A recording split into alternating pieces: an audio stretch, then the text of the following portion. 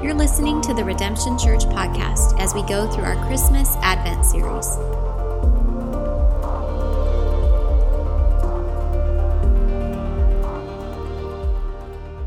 I've personally had a great time in this series, learning myself. It's like a little mini theology class I'm teaching over here. You know what I'm saying? It's been so good. It's this incredible doctrine. The virgin birth is what we've been looking at. And man, it's really, really important as far as our faith goes. Now, let's start with this because we've really built on blocks. Let's start with the definition of more of what we call the virginal conception of Jesus. It's by this guy, Brandon Crowe. There are obviously many different definitions. He is a scholar. He wrote a great article on the I think it's Westminster Theological Seminary on their website, and then also on the Gospel Coalition. He defines the virgin birth as this: that Jesus Christ was born apart from the normal process of procreation, but was supernaturally conceived in the womb of the Virgin Mary by the power of the Holy Spirit and born of her without sin. It's a heavy theological big statement here, but it's all over in the Christmas story. And what we've been doing is really looking at that because there are great implications of this truth, this doctrine, right, that we actually study and believe and understand. The first week we looked at the power of God. Luke chapter 1 talks about how there is nothing impossible with God, that God is able to work in the supernatural, in the mysterious, in these ways that are outside of our ways, that He does things that are supernatural and we need to trust Him because He still works wonders to this day. You talk about prayer and power of prayer. It's amazing that you can talk to God and all of heaven moves. I mean, just think about, we walk in the supernatural. We go to God and He saves us and gives us eternal life. That's a spiritual thing. He makes us born again spiritually. God is a powerful God, and we see that demonstrated through the doctrine of the virgin birth. But then last week we also saw through Matthew's gospel the plan of God. How God is so strategic and intentional, and how He displays His wisdom in how He does things. Even though the Bible says His ways are what? Higher than our ways. But we're told to trust Him, to learn to trust His ways, because when He displays a supernatural power, something that's outside of our normal means, we have to trust Him that He knows what He's doing. That Joseph may not even have known the great implications and prophecy foretold and all this different stuff, but what ended up happening is Joseph and Mary, they obeyed. And we are so blessed when we just obey the Word of God. Again, doctrine, truth, sound doctrine. We could bank our lives on the Word of God and what He says. Now this week, I'm going to take a different approach, different gospel. You know, all gospels have different approaches, different things they're coming after. John's gospel is trying to get you to believe and really focuses on the deity of God. And we're going to look at John chapter 1, verse 1 through 18, read it, and I'm calling this message the person of God. Now, I did not necessarily mean to have all these messages start with a P, but you're welcome, okay? I don't normally do that, but I'm like, look at that. I didn't even... As I study the text, each chapter, it's just come out. So we've looked at the power of God, the plan of God. Tonight is the person of God through this powerful doctrine of the virgin birth and how Jesus was conceived by the Holy Spirit, the power of God, fully man. We're going to get into it and the implications of that as we study John's gospel and his account of Jesus coming. John chapter 1, let's read it together. In the beginning was the Word, and the Word was with God, and the Word was God. He was in the beginning with God, and all things were made through Him, and without Him was not anything made that was made. In Him was life, and the life was the light of men. And the light shines in the darkness, and the darkness has not overcome it. There was a man sent from God whose name was John. This is John the Baptizer, John the Baptist. He came as a witness to bear witness about the light, that all might believe through him. Speaking of the Word. He was not the light, but came to bear witness about the light. Verse 9 says, the true light, which gives light to everyone, was coming into the world, and He was in the world, and the world was made through Him. Yet the world did not know Him. He came to His own, and His own people did not receive Him. But to all who did receive Him, who believed in His name, He gave the right to become children of God, who were born not of blood, nor of the will of flesh, nor of the will of man, but of God. And the Word became flesh and dwelt among us. We have seen His glory, glory as of the only Son from the Father, full of grace and truth. John bore witness about Him and cried out, "This was He of whom I said, 'He who comes after me ranks before me, because He was before me.' For from His fullness we have all received grace upon grace. For the law was given through Moses, grace and truth came through Jesus Christ. No one has ever seen God, the only God, who is at the Father's side. He has made Him known." Let's pray and let's get into the text. Jesus, we thank you so much for your word, again, for this beautiful doctrine and for how it reveals who you are. I pray, God, that we would understand who you are more and more each day as we go to your word, as we study who you are through Scripture, and it points us to Jesus. Jesus, we thank you so much for being this word, for tabernacling, dwelling among us. And God, we know that there's this important concept and these theological truths, but would you have it land in our hearts? Make it applicable to our lives. Holy Spirit, exalt Jesus and empower us to live for Him today. We thank you that you are a person, that you are real, that you are God, and you know everyone in this room, even listening online, and whenever people listen to this message. So I just pray, God, that you would speak, anoint, come with power, land on good soil. Let us continue to be encouraged through the truth of your word, that we're here to worship you. So we love you, we bless you, we thank you, and it's in your powerful name we pray. And everyone said, Amen. The person of God. He's a person.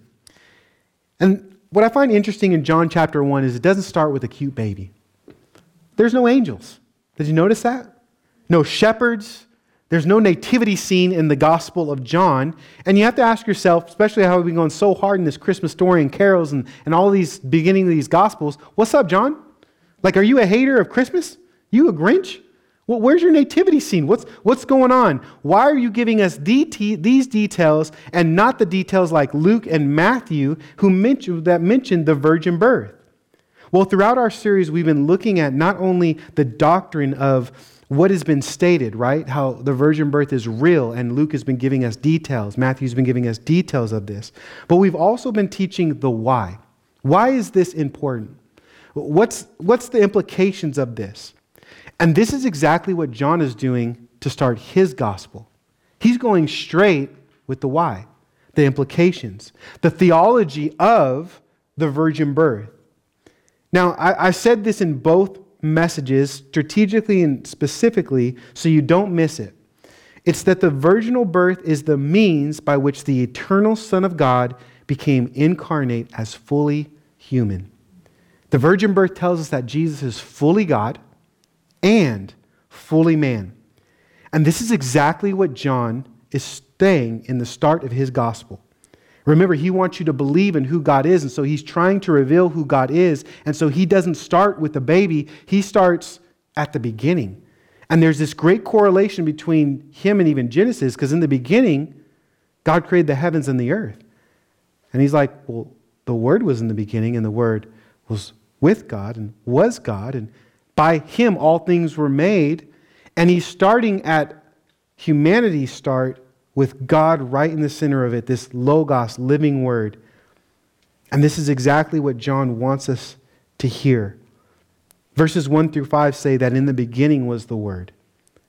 The Word was with God, and the Word was God. He was in the beginning with God, and all things were made through Him. And without Him, man, was anything made at all. But in Him was life, and the life was the light of men, and the light shines in the darkness, and darkness has not overcome it.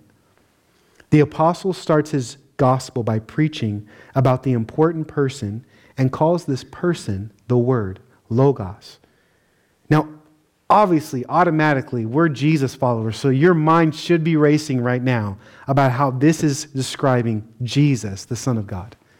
But in case you don't have it in your mind, John actually goes on, and in verse 14 he says, "And the Word became flesh and dwelt among us." Now we just studied Exodus. That word is tabernacled, Shekinah glory came in bodily form, flesh, and we have seen what? His glory.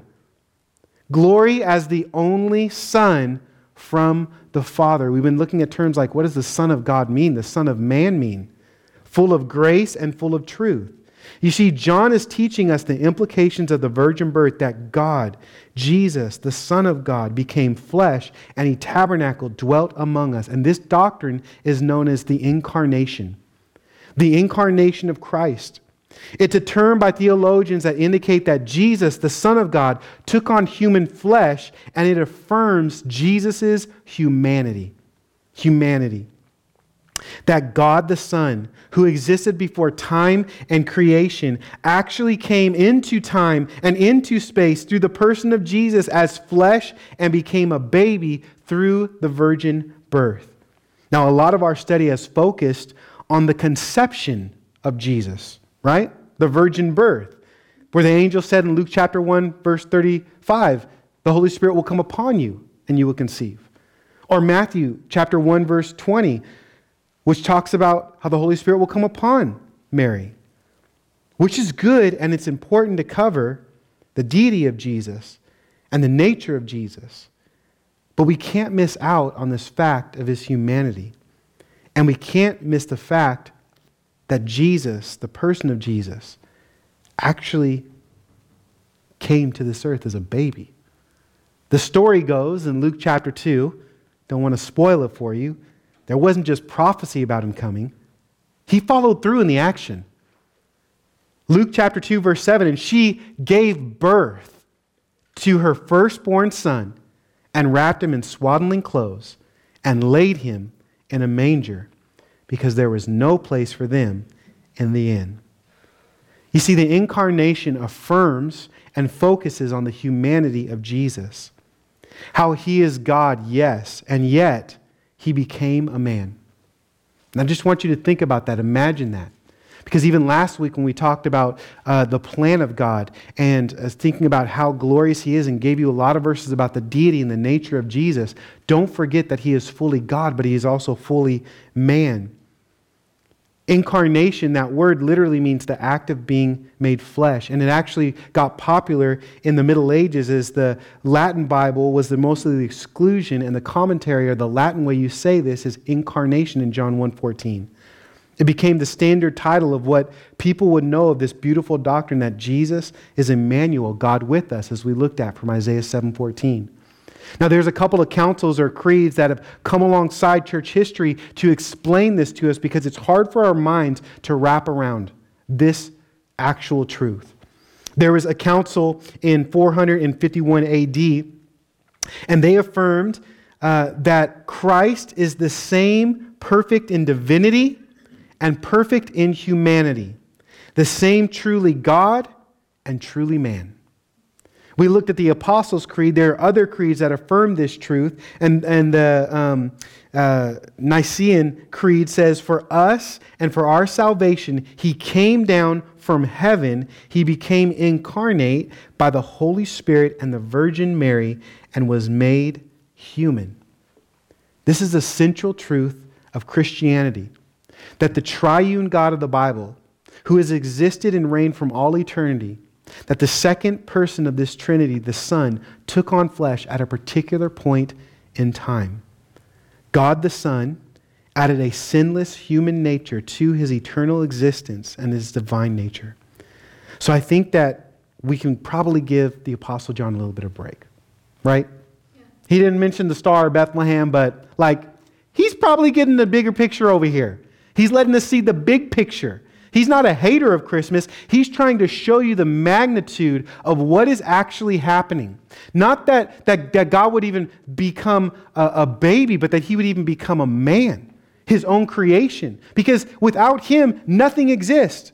He is creator and we are not. And yet He would become creation. He would actually become a dependent baby, leaning on His creation to even survive and become fragile and actually understand this. And He's highlighting this truth, this important spiritual truth behind the virgin birth. Because the incarnation teaches us that Jesus became fully human by taking on flesh. And this is important for our faith as well. It's something that we don't actually like to elevate in the Westernized church, but in the Eastern Orthodox church, they actually elevate it a lot because it deals with suffering and sympathy. You see, a high priest could only be a high priest if he was a man. If you actually look at Leviticus, Exodus, when we talked about that. Jesus had to put on flesh to sympathize, to empathize, to be able to walk the path we have. And there is the humanity of Jesus that the Bible talks about, and God can now relate to you in this way. You see, Luke chapter 2, verse 7, it says that he was conceived in the womb and was born a baby. But Luke 2:40 says Jesus experienced normal aging like you and I. John chapter 19, verse 28, Jesus had normal physical needs. We read stories in the gospel how he slept. He got tired. He ate, etc. He had a human body. Matthew 26:38 tells us that Jesus had human emotion. Shortest Bible verse in the Bible, Jesus wept. Pretty awesome, easy to memorize. But what does it show us? He had emotion. You ever have those emotional, weird, up and down roller coaster days? Have you ever thought that Jesus had those? That people didn't get the teachings of him? That he was tired and frustrated? He was hungry? He was upset? The Bible says, do not sin in your anger, but yet we see Jesus with a righteous anger. Jesus, in fact, in Luke chapter 2, verse 52, talks that he grew in stature, meaning he had to learn. You ever have a frustration time, students in school, you had to learn this thing or that thing, and you just got done with exams? It's like, oh, thank God. Jesus had to go through certain things that you had to go through. He submitted himself to the nature and the laws of having a physical body. So much so, Luke chapter 23, verse 46 says that Jesus died a physical death, shed his own blood. He was so stressful, his body sweated blood. And Luke 24:39 tells us that Jesus actually was raised from the dead with a physical body. These are all important things that we'll get into the implications soon.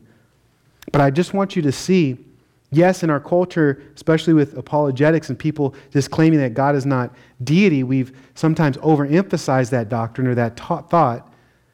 But I want you to just take a pause to think about how Jesus was man, how God limited himself. Can you even imagine? Omnipresent, and now you're telling me I got to be somewhere at a specific place in a specific time? That's crazy.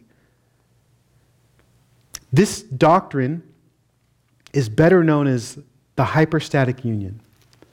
It's more of a popular phrase and coming up a lot in Christianity and teaching because it's the mystery of explaining that Jesus is fully God and fully man, and making sure we don't miss or highlight either or but both. The doctrine of the hypostatic union is an attempt to explain that Jesus could both be man and God at the same time. And this is so hard for us in our finite mind to understand that Jesus, before he was conceived as a baby and human, he always existed. Always. As Jesus himself would teach and John would highlight out of his Gospels. We looked at a couple of examples last week. Jesus in John 6:38, he says, "For I have come down from heaven, not to do my own will, but the will of him who sent me." He acknowledges that he was a divine being coming down. You see, that's the difference between Christianity and every other religion.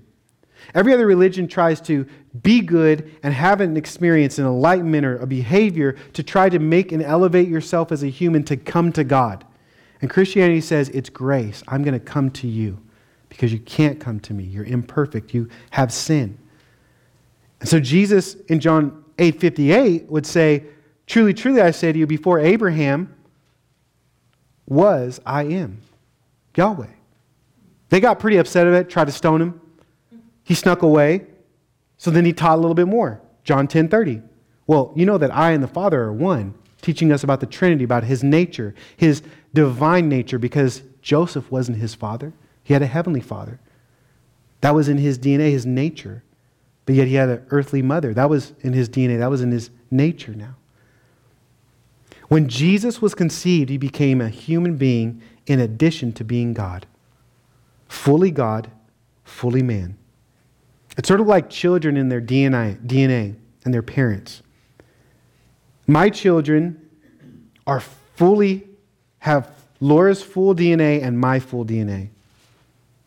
It's not half God, half man. It's 100% man, 100% God coming together. And so why is this important, the humanity of Jesus? Why sometimes is it left out? Well, John says it's a salvation issue as well. So we looked at last week, maybe I'll highlight it again about the second Adam. Verse 12 through 13 says, but to all who did receive him, speaking of Jesus, this word, who believed in his name. Now, if you know anything about his name, or you pray in Jesus' name, it's in his nature. Who believe in his nature of who he is and what he says and what he's taught. Well, he gave the right to become children of God, who were born not of blood, nor of the will of flesh, nor of the will of man, but of God. You could become spiritually alive and have your sins forgiven and get, instead of the imputation of sin from Adam, the imputation of righteousness from God, and become now adopted and a child of God through Jesus Christ. Jesus came as a man so we can now have eternal life, redemption, forgiveness of our sins, not by the will of our flesh, the Bible says, or in other words saying it is your own effort, but by the work of God and the person of God. You see, I wrote this down. The Son of God came in flesh in order to be the Savior of mankind. Galatians 4:4 tells us that he was born under the law, to a woman, under the law, in order to redeem mankind. And this is why God the Father sent Jesus. Because all of us, humanity, have sinned and fallen short of God's perfect law. We were condemned for death, spiritually dead. But Christ came in the flesh, under the law, to fulfill the law. And when you start thinking about the humanity of Christ, you start thinking about crazy scriptures like Matthew 5:17. I didn't come to abolish the law and the prophets. They're holy. I came to be that holy one to what? Fulfill them. He was without sin nature and he did not sin. He was sinless. And God knew that he would be able to do something that we could never do, be perfect. You see, the law reveals to us the holiness and righteousness and person of God, and only God can fulfill that perfectness. We saw that through Adam. But the Bible talks about how Jesus is a second Adam, creating a new humanity. And we talked about this a lot last week from Romans 5, but once you see it, you can't unsee it.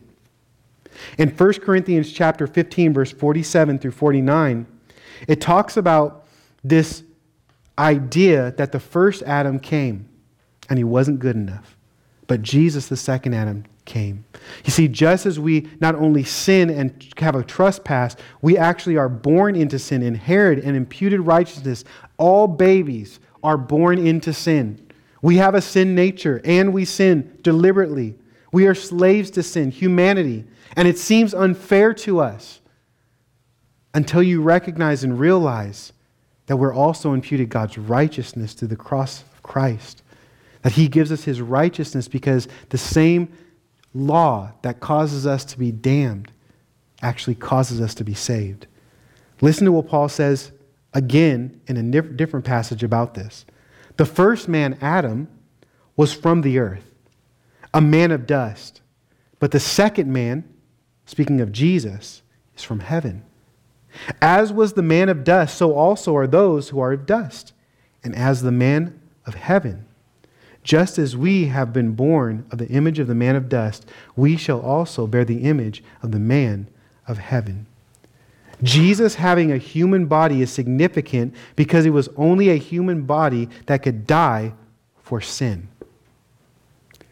And this is why our perfect and righteous God took on a body to die. See, another doctrine or teaching of the Bible is that God is immutable. He's never changing. Jesus Christ is the same yesterday, today, and forever. God cannot die.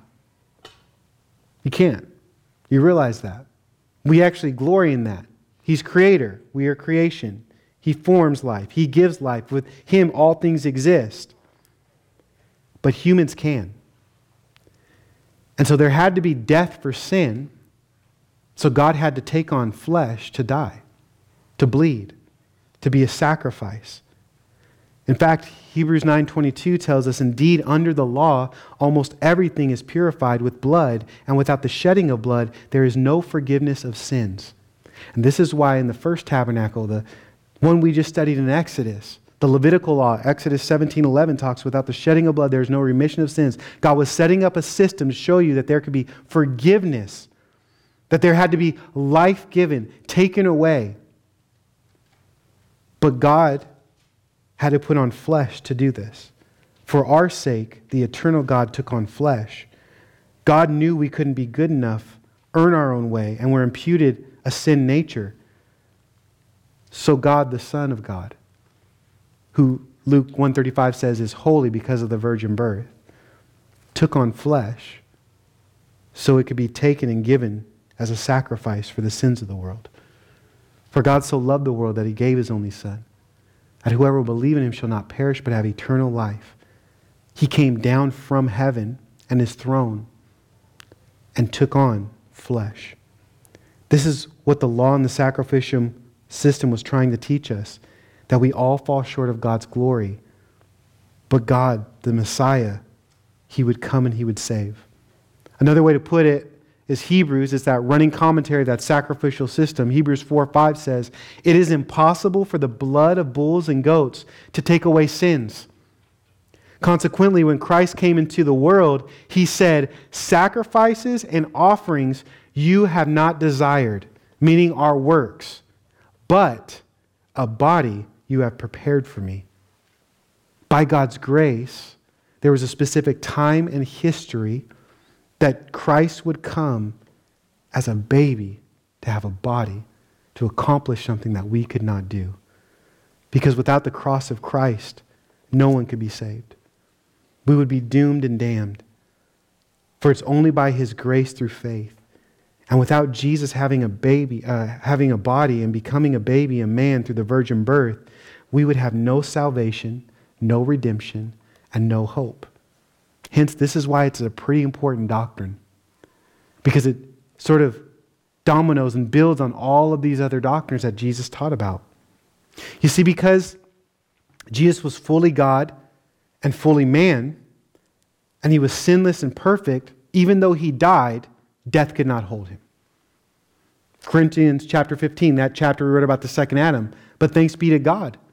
He had victory. He died, but 3 days later he rose again. Death could not hold Jesus in the grave because he was not only fully human, but he was fully God. Just as we would die through the bloodline of Adam, now we can have eternal life through the bloodline of Jesus. Acts 2:24 says, God raised him up, speaking of Jesus, loosening the pangs of death because it was impossible for him to be held by it. Jesus is returning in a physical body. And the Bible says when he returns, we will be made like him. He was risen. Thomas, touch my hands, touch my feet. 1 John 3:2 says, Beloved, we are God's children now, and what we will be has not yet appeared, but we know that when he appears, we shall be made like him. You know, our hope and our glory, we get a resurrected body as well. Because now we are children of God, trusting in Jesus for our faith. And as he appears, we will be made like him and receive a physical resurrected body. Because Jesus was both the Son of God, Luke 1:35, and also the Son of Man. You know, that's a title from Daniel chapter 7. It's a messianic title, the Son of Man. And it's this title that Jesus, over and over again, actually calls himself the most in the Gospels. Mark especially. He always emphasizes how he's the Son of Man, how he's the sinless Savior, how he came on a mission. Mark chapter 10, verse 33 through 34, you may not know this, but Jesus knew the mission and he knew what was to come. He even prophesied about it. He told his disciples, see, we are going up to Jerusalem and the Son of God will be delivered over to the chief priest and the scribes, and they will condemn him to death and deliver him over to the Gentiles, and they will mock him, and they will spit on him, and they will flog him, and they will kill him. And after 3 days, he will rise. Jesus knew that death couldn't hold him. Matthew 20:28 says, the Son of Man came not to be served, but to serve, and to give his life a ransom for many. So Jesus went to the cross, but he didn't stay dead. He rose from the grave. And so the Apostle John is trying to have our minds wrapped around this teaching that the light shines, that was before man, that man could even participate in, and John is a witness of this light, but he's not the light. There's something greater in him. The light shines in the darkness, and darkness, what? Is not overcome by it. There is victory in Jesus. So verse 6 through 8 tell us that Jesus is this great light and not John. And then read with me again in the context, verse 9 through 13. The true light, which gives light to everyone, was coming into the world. And the world was made through him, yet the world did not know him. He came to his own, and his own people did not receive him. But to all who did receive him, who believed in his name, he gave the right to become children of God, who were born not of blood, nor of the will of flesh, nor of the will of man, but of God. Because the virgin birth and this hypostatic union, Christ could die as a man, the Son of Man, but he could be sinless and rise again as the Son of God.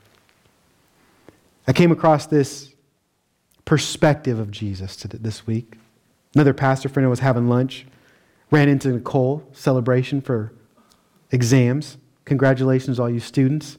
Christmas break is real and it's upon us. Yes. She was getting her Chipotle and guy goes, oh, you talking about the hypostatic union? Bro, I got you. We started going into it theologically over lunch. It was amazing. It was incredible. And he highlighted some things for me that I want to share with you. That Jesus was equally human and divine through the virgin birth.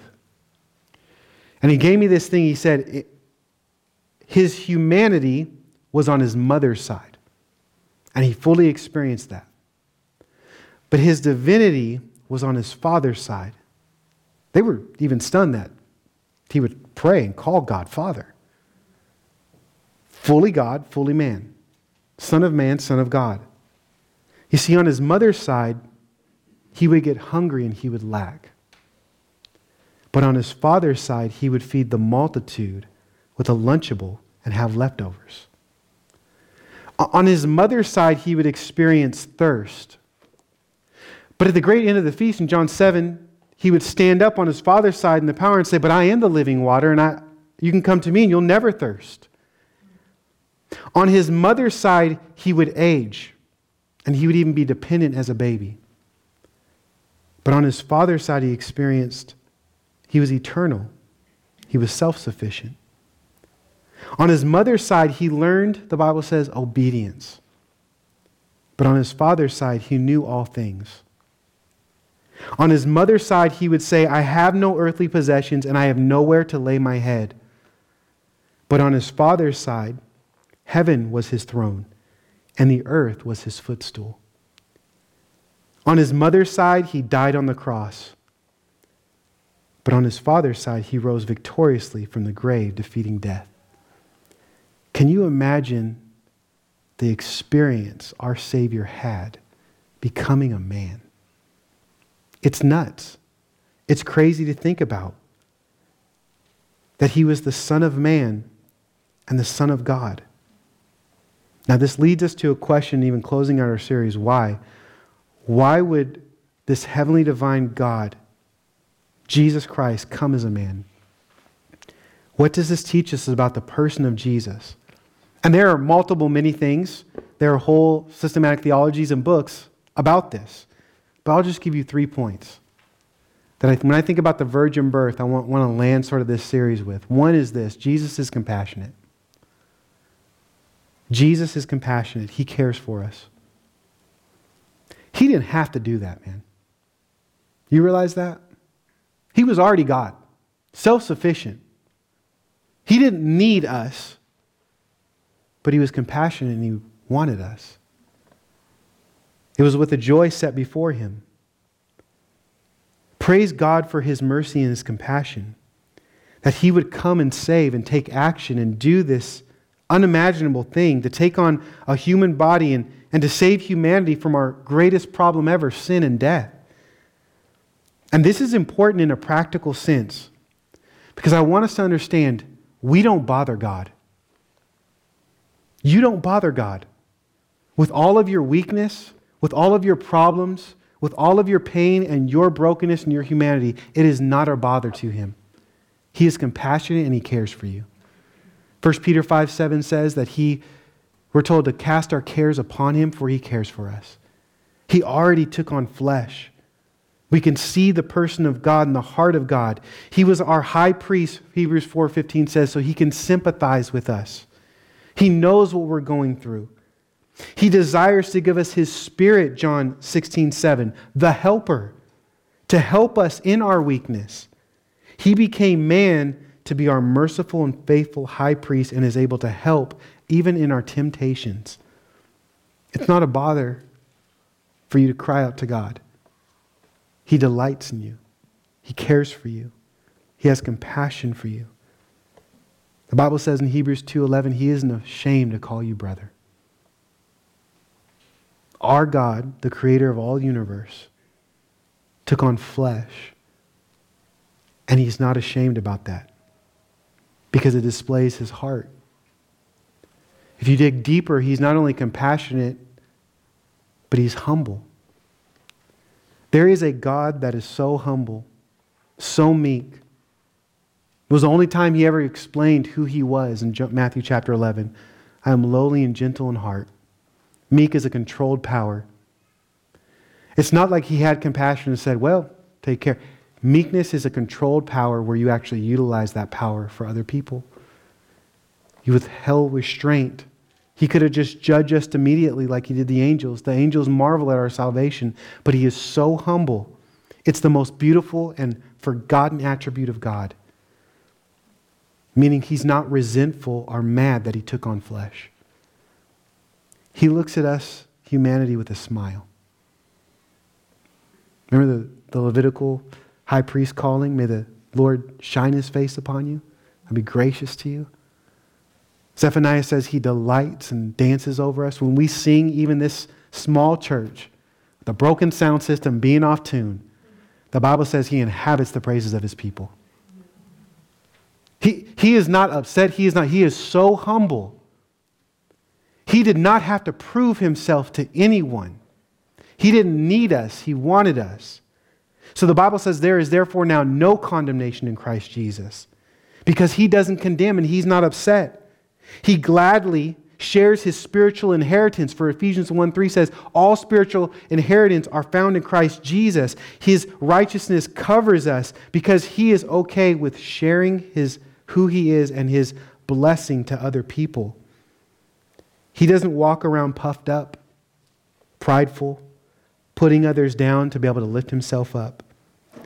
He's exalted because he submitted himself to the Father and understands who he is as the Son of God. He didn't need to prove himself to us, but displayed great power by coming as a human servant. And one of my favorite verses in the Bible is Philippians chapter 2, where it says, though he was in form of God, did not count equality with God a thing to be grasped, but he emptied himself by taking on the form of a servant and being born in the likeness of men. And being born in human form, he humbled himself by becoming obedient to the point of death, even death on a cross. Therefore, because of this, God has highly exalted him and bestowed on him the name that is above every name, so that at the name of Jesus every knee should bow, and every heaven and in heaven and on earth and under the earth, and every tongue confess that Jesus Christ is Lord, to the glory of God the Father. Can you imagine how much joy it brought Jesus to bring glory to God through submission and walking in humility? You know why Jesus is the name above all names? Because he was the highest being ever, and he came as a lowly servant. No one can go more humble, more lower than what Jesus did. And because of that, no one can be more higher than him. Not you and not me. He didn't need to do this to prove that he was already God. He chose and humbled himself to do it to worship the Father. It's who he is. He forgives sin. He strengthens the weak. He covers us with grace. And it's in his righteousness that we need. For while we were sinners, Christ still died for us. Dig deeper. Well, why, you may ask, did he do this? Because Jesus is love. The triune God, the Son of God becoming flesh. He is God. He is divine. It's in his nature. Jesus loves us. The Bible says God is love, Jesus is love. Because Jesus is God. And this display, this manifestation of Jesus, as he came through a virgin, took on flesh and died for our sin, John says, this is to show you this love. He wants you to know him as a person, to have relationship, to save you of your sins, to be brought with you, that he says, I'm not going to leave you as an orphan, as a child, and you're just going to live by faith. No, I'm going to give you my Spirit, the Spirit of Christ, because sin's separated. I'm going to take care of that, and now I'm going to let you enjoy me and build a relationship with me. I love you. Greater love has no one than this, that someone laid down his life for his friends. John 15:13, Jesus said that. I wonder if Jesus just took on flesh so he can just make sure that we know that we're loved. So he can die and you could know beyond a shadow of a doubt. The enemy will come in and he'll say, you're not loved. You didn't earn it. You didn't deserve it. You're built up. And God will say, my love for you is unconditional. I already displayed it for you. Jesus in this text calls us friends. In his compassion, his humility, his great love, he became down through the virgin birth. The Bible would say, then what can separate us from the love of God? Shall tribulation, distress, persecution, or famine, nakedness, danger, or even a sword? No, nothing can separate us. Shall life or death, angels, rulers, or powers? Nothing can separate us from this great love, unconditional love. Not even things present or things to come or things of the past. The Bible says nothing can separate us from God's unconditional love, this agape love, and it's found in Jesus. The person of Christ emulates who God is. We have to get it in our soul that if God is for us, who can be against us? For the Bible says, for he who died did not spare his own son, but gave him up for us all. How will he also, with him being so graciously, give us all things? Jesus loves us. This is the person of God. This is also in his nature. Fully God, fully man. And it's all found in Jesus Christ. This is what John is trying to teach us, and this is what this virgin birth is so significant about. Hebrews 1:3, I'll close with this. We've read it before, but I think it's important. He is the radiance of the glory of God, the exact imprint of his nature. Jesus said, if you've seen me, you've seen the Father. And he upholds the universe by the word of his power. After making purification for sins, he sat down at the right hand of the Majesty on high. Jesus is our brother. He's our big brother, our example. And if Jesus is compassionate, if he is humble, and he is loving, we should be compassionate. We should be humble. We should be loving. Because if you want to be first in God's kingdom, you'll be last. He's showing us who the heart of God is in the kingdom of God. If we see it in Jesus, we could bank on it. And what we see through the virgin birth is he lowered himself, he humbled himself, he loved so much, he had so much compassion that God elevated him and exalted him. We as his body now, in the body of Christ, should have so much compassion. Because Jesus said, as the Father sent me, now I sent you. We shouldn't be puffed up, proving ourselves. acting as if we have to do this, this, and this. Our righteousness is imputed through Jesus Christ and the cross of Christ. We need to be humble. And the authority and power that we have now through the power of the Spirit, we speak not only just in truth, but truth in love. For Jesus gives grace upon grace. He speaks grace and He is truth. He's made us known who the Father is, and now Jesus says, now make the world know. Did you know what's crazy to me about the virgin birth? God used imperfect people to display His love. Right? Immaculate Conception, we believe that Mary is not sinless. She did see she needed a Savior. And yet, through the virgin birth, God used Mary and Joseph, imperfect people, to be a part of this plan and display the love of God to the world. God still does that today. He uses people like me and you to display His love to the world. But there is a way to do it. Because who you worship, who you adore, as we behold the Son of God, the Son of Man, Jesus, we become like Him, the Bible says. We need to not only have this light, but do it in the way that He did, through humility, through love, through compassion. It's an incredible doctrine. What a series. I told you there was a lot in there. I feel like I just scratched the surface. Could have read a whole book in chapter 1 of John. But, as we learned in this little 3-week sermon series, the power of God, the plan of God, and the person of God through the virgin birth, it really did hopefully show you that there is glory in God. And He deserves all the glory, all the honor, and all the praise. And this is really what Christmas is all about. Let's pray and take communion. Jesus, we thank You so much for Your grace, for Your goodness. Help us, Lord, in our own soul to know, Lord, that why You came, that You really truly love. We may not even understand it, but we do know, and we believe, and we accept, because we know following You and Your word and what You say goes. And when we embrace that, Lord, we receive life, liberty, freedom, strength, authority, power. God, we want to remind ourselves and our souls that just as You came in the first advent, You will come again. That we are saved by Your grace. Heaven came down. And You love us and You care for us. And so we just bless You, God. We come to the foot of the cross once again in this Christmas season, reminding ourselves, Lord, that we need Your grace. That You are for us and not against us.